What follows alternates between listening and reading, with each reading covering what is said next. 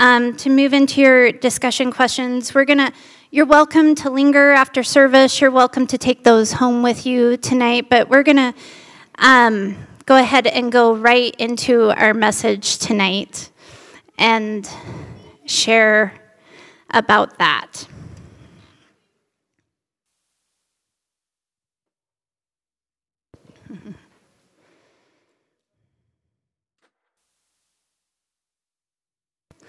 So, my husband Dave and I were so excited.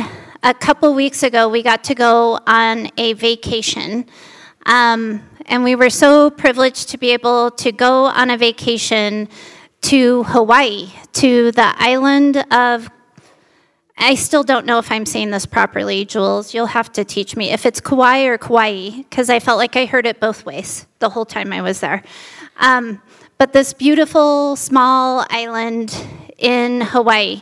And it was so funny when we were planning this trip, because I found airfare for just this incredible price, and we had some miles to take care of our room. And I said to Dave, because we've been married for 18 years now, and I was like, let's go on a vacation. Let's go on a vacation. And I said, let's go for 10 days. And he goes, and I literally thought the guy was going to have a small heart attack right there. And I'm like, 10 days, babe, that's vacation. That's normal for people. And he's like, I don't know. And he's wiping his hand, and I'm like, is that stressing you out to go away for that long of a time? And he's like, I don't know. And I said, okay, all right, it's okay. We don't have to go for 10 days. We can back it down a little bit. And I said, babe, look at us. We've been married 18 years. We have never gone anywhere for 10 days. How crazy is that feels so wild and so crazy. And so we settled on, I think 6 is what we ended up doing. We ended up doing 6, and that felt doable. But even when we got there, the speed limit, most places on that island is 35 miles an hour. And I would see Dave, I would look at the speedometer, and he's like, oh my gosh. I'm like, it's hard to go slow. It is hard to go slow. Why is it so hard to go slow? Have you ever heard of something called hurry sickness? This is a real thing. A man named Dr. Friedman was the one who originally coined the phrase hurry sickness, after noticing that most of his at-risk cardiovascular patients displayed a harrowing sense of time urgency. And he named this hurrying sickness, are you ready for this? In the 1950s. In the 1950s. So how do you know if you have this up-and-coming disease? It's pretty straightforward. Rosemary Sword and Philip Zimbardo, authors of The Time Cure, offer these symptoms of hurry sickness. Okay, you ready? Moving from one checkout line to another because it looks shorter or faster. Counting the cars in front of you and either getting in the lane that has the least or is going the fastest. Multitasking to the point of forgetting one of the tasks that you were doing. Anyone? Anybody? Anyone? Yeah. I'm pretty sure it's all of us. But if you still haven't bought in, I've got a self-inventory that I'm going to run through really quick. So I want to encourage you to track how many of these fit you. Number 1, irritability. You get mad, frustrated, or just easily annoyed. Little things irk you. People have to sometimes tiptoe around you because you have ongoing low-grade negativity. Hypersensitivity. All it takes is a minor comment to hurt your feelings, a grumpy email to set you off, or a little turn of events to throw you into an emotional funk. Restlessness. When you actually do try and slow down and rest, you can't relax. You give Sabbath a try and you hate it. You read scripture, but you find it boring. You have quiet time with God, but you can't focus your mind. You go to bed early, but you toss and turn with anxiety. Workaholism or nonstop activity. You just don't know when to stop, or worse yet, you can't stop. Your drugs of choice are accomplishment and accumulation. Emotional numbness. You just don't have the capacity to feel another person's pain, or your own pain for that matter. Empathy is a rare feeling for you. You just don't have the time for it. Out of order priorities. You feel disconnected from your identity and calling. You're always getting sucked into the tyranny of the urgent, not the important. You're busier than ever before, yet you still feel like you don't have time for what really matters. Lack of care for your body. You don't have the time for the basics, meaning 8 hours of sleep, daily exercise, healthy home-cooked food, minimal stimulants, margin. You gain weight, you get sick many times a year, you regularly wake up tired, you don't sleep well. You live off the 4 horsemen of the apocalypse: caffeine, sugar, processed carbs, and alcohol. Escapist behavior. When we're too tired to do what's actually life-giving for our souls, we turn to our distraction of choice. Overeating, overdrinking, binge-watching Netflix, browsing social media, surfing the web, looking at porn. Name your narcotic. Slippage of spiritual disciplines.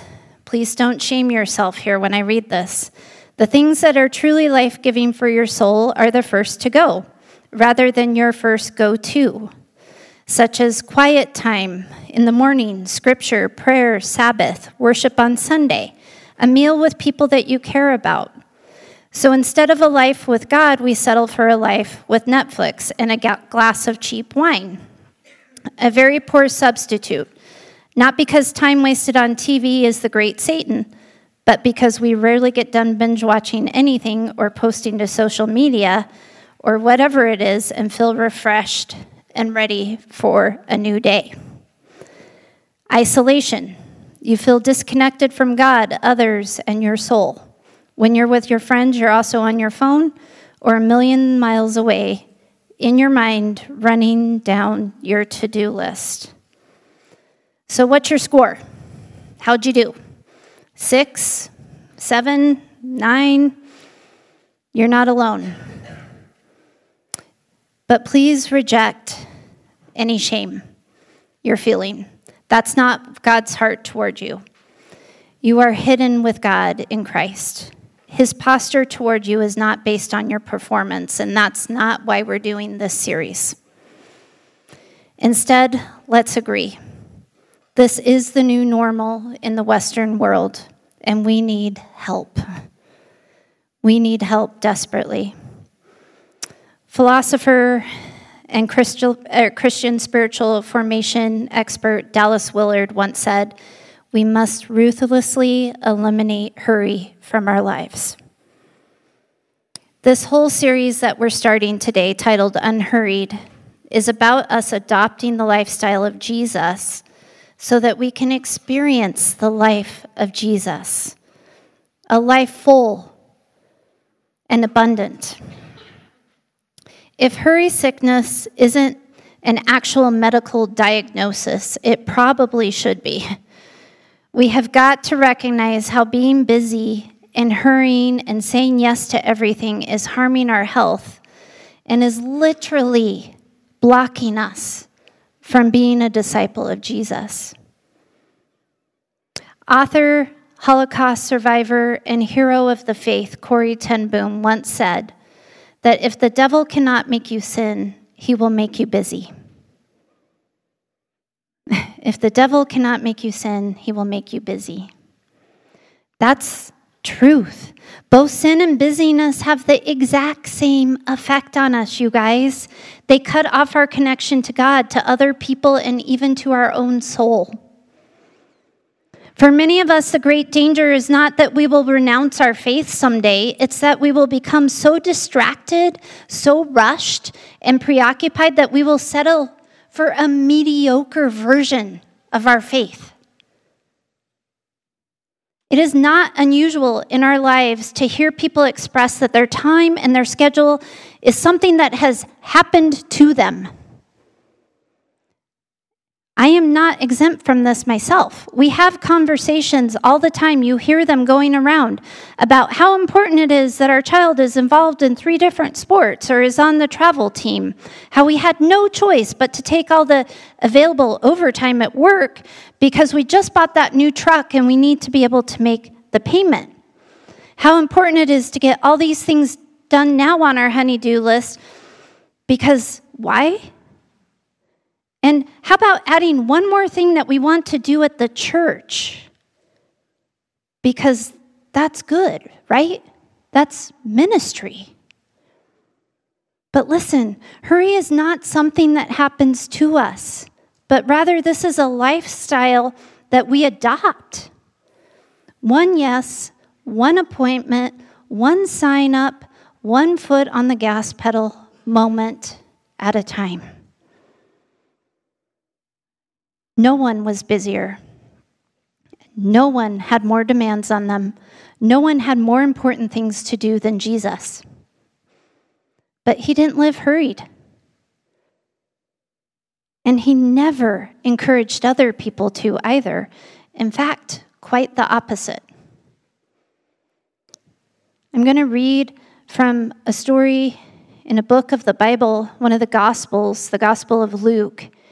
And this is one that we're so familiar with, you guys. But I tell you what, anytime we do something we're familiar with, don't kind of tune out, but really tune in.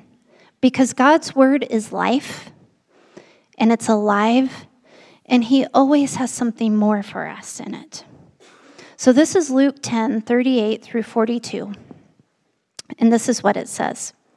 As Jesus and his disciples were on their way, he came to a village where a woman named Martha opened her home to him.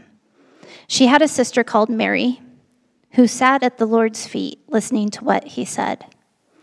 But Martha was distracted by all the preparations that had to be made. So she came to him and asked, "Lord, don't you care that my sister has left me to do the work by myself? Tell her to help me." I love that she's bossing Jesus. I'll just say I bossed Jesus. I bossed him. I don't know if he's listened to me, but I've tried. And he said, "Martha, Martha," the Lord answered, "you are worried and upset about many things. But few things are needed, or indeed only one. Mary has chosen what is better." And what was that? To sit at his feet. And it will not be taken from her. It is so easy to be distracted and fragmented when many things are after our attention, isn't it? Even what is good can lose its appeal if we forget what busyness is about. And Martha seems to have been distracted by all the things she had to do that for a moment she forgot who she was doing them for.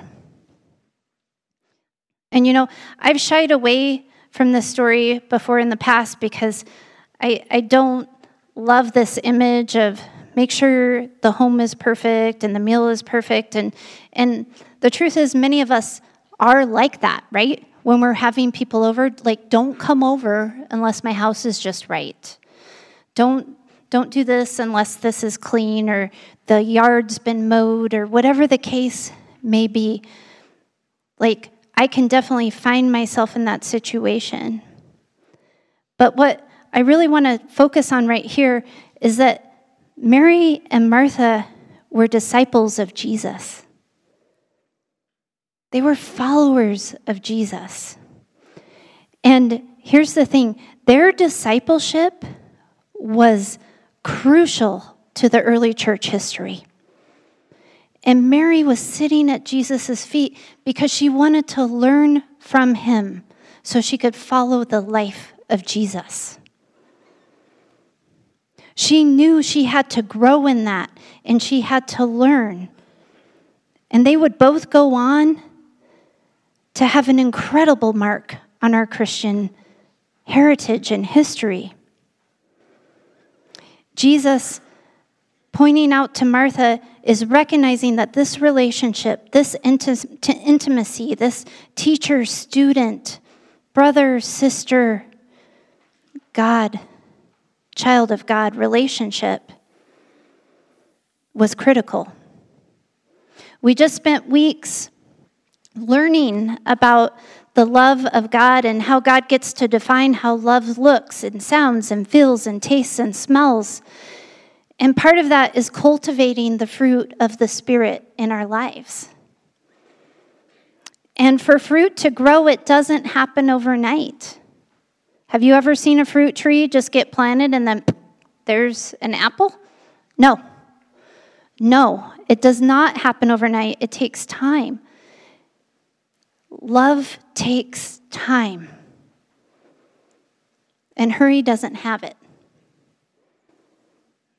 Hurry kills.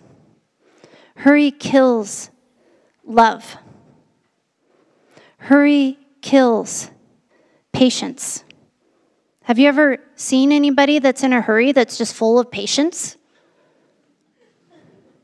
No, I haven't either.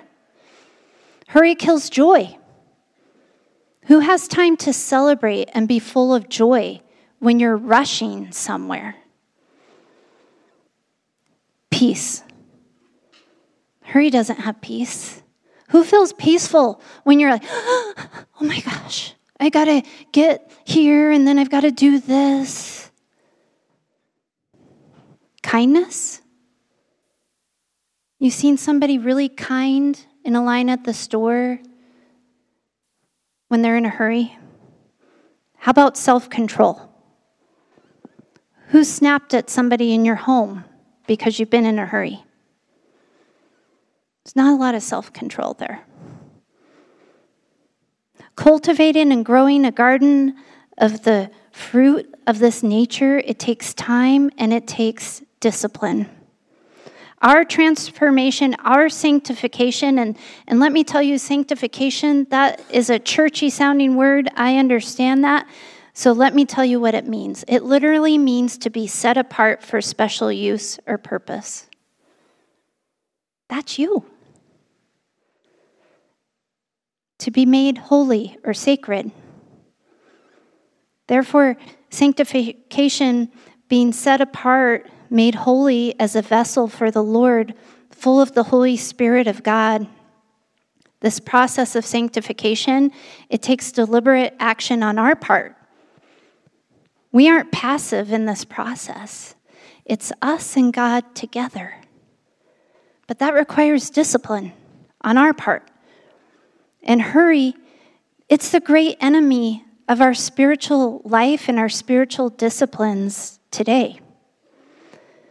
The reality is, and this is really hard to hear, but if we're too busy for spiritual disciplines, then we're simply too busy to be a disciple. That's not condemnation. That's just the reality of our life circumstances. We can believe in Jesus and not be following Jesus. I mean, that's true. Most of the time, hurry in our lives is a sign of something else, something deeper. It usually means we're running away from something or we're running to something. We can be running from something that we don't want to deal with, like our finances or our marriage or a trauma. If we're too busy, then we get to pretend that it's all right and that we don't have to deal with it. We can just stick it over there. But we can also be running from something as simple yet complicated in our lives today as boredom. When is the last time you just literally felt bored? We don't even know what that feels like anymore, thanks to our computer that we carry around in our pocket all the time. Did you know that one of the greatest ways for God to speak to us and fill us with creativity is through boredom? Do you remember when you were a kid and you were so bored And you'd be like, Mom, I'm so bored. You say that to me one more time, I've got a room for you to vacuum. Not bored, not bored. And then your creativity would start to get going. And pretty soon, you had plans and ideas. The other thing we do is we run to things, like more hours, more money, more. Not always bad, right? Sometimes it's really needed.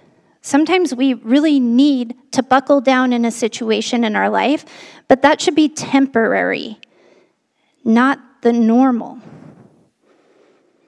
And when it starts to become the norm, we get used to that pay raise that we acquired, and we get used to a different way of life, and pretty soon, 60, 70 hours a week, that's what we do.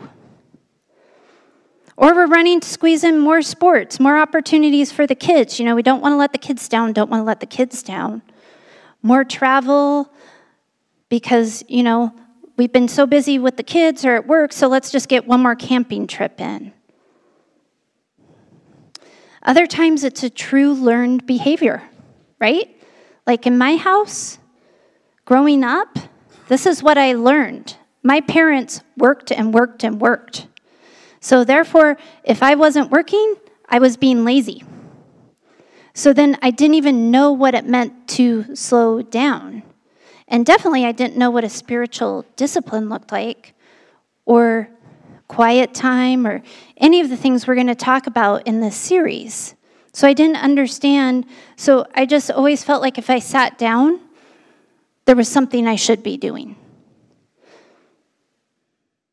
I didn't understand, because laziness is one thing, you guys. Busyness is one thing.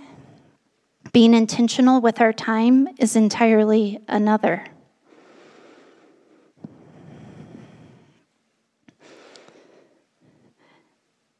This is going to be a mind shift. We're going to have to make some decisions. We're going to have to decide. Please know, going into this series and what we're going to talk about, it's not an easy decision. It requires a lifestyle change, and it's something that is going to take intentionality on our part. This is not a self-help series, you guys. That's not what this is. This is our spiritual formation and our life as a disciple of Jesus that we are talking about. This is not time management or anything like that. In Mark 8:36, it says, "For what does it profit a man to gain the whole world and forfeit his soul?" Let me read that again. What does it profit a man to gain the whole world and forfeit his soul? This is what the world's offering you. The whole world. But many of us are too busy to follow Jesus. And Jesus is offering us life, and life abundant. And it does not look like the world. It does not look like gauging which lane is the best lane and then getting mad at the other driver. It doesn't look like that, you guys. It doesn't look like no margin on our calendar. Because how we spend our days is how we spend our lives.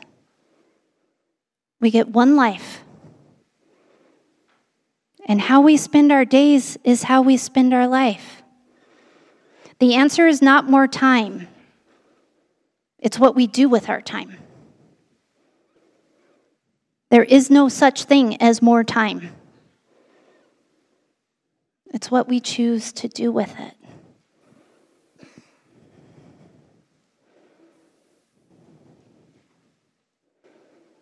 We came back from Kauai, and we were right back in it. We're driving on the freeway. There's some snow.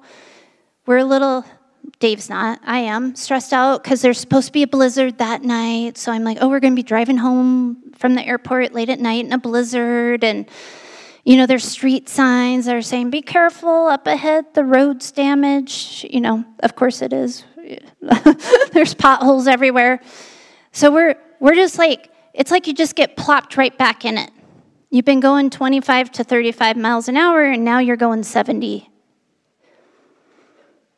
And immediately, it's like, I've got laundry, and I've got groceries, and I've got to figure out my schedule for the week, and I've got Spanish class to make up, and I'm preaching on Sunday, and blah, blah, blah. And then people I haven't spent time with want to spend time. And then I had all these other appointments, and then all of a sudden it was like,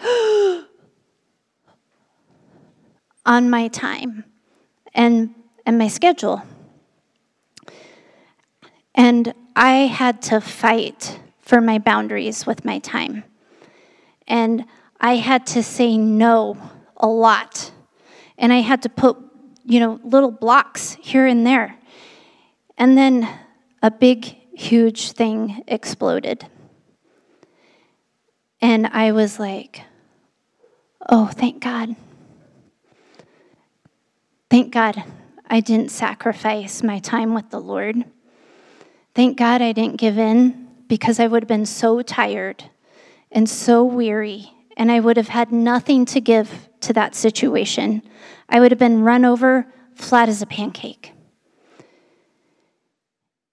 Our spiritual disciplines, our time, are taking time to breathe and have margin on our calendar. And thank God I had margin on my calendar to give.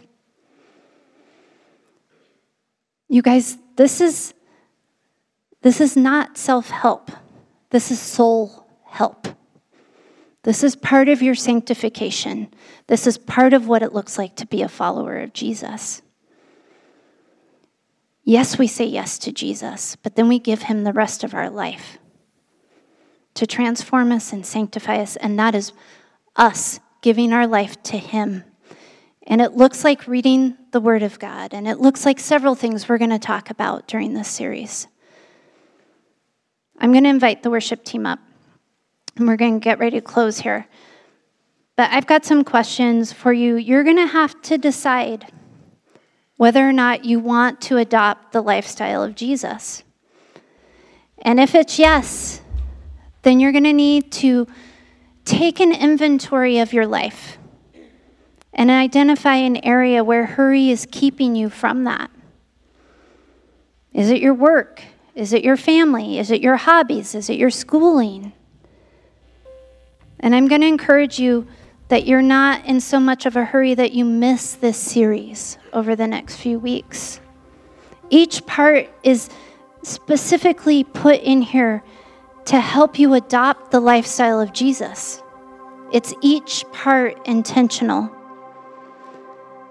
And if you do miss a week, make sure you take the time to listen to the message on the podcast, because that particular piece might be for you.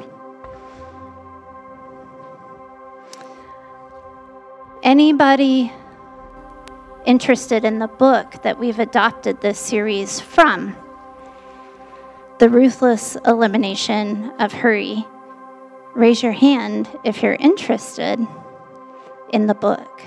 Okay, that was the first hand I saw. The only requirement? Good job, Cam. Is that you read it, Cam. Is that you read it. That's my only requirement. And when you're done, maybe pass it on to someone else.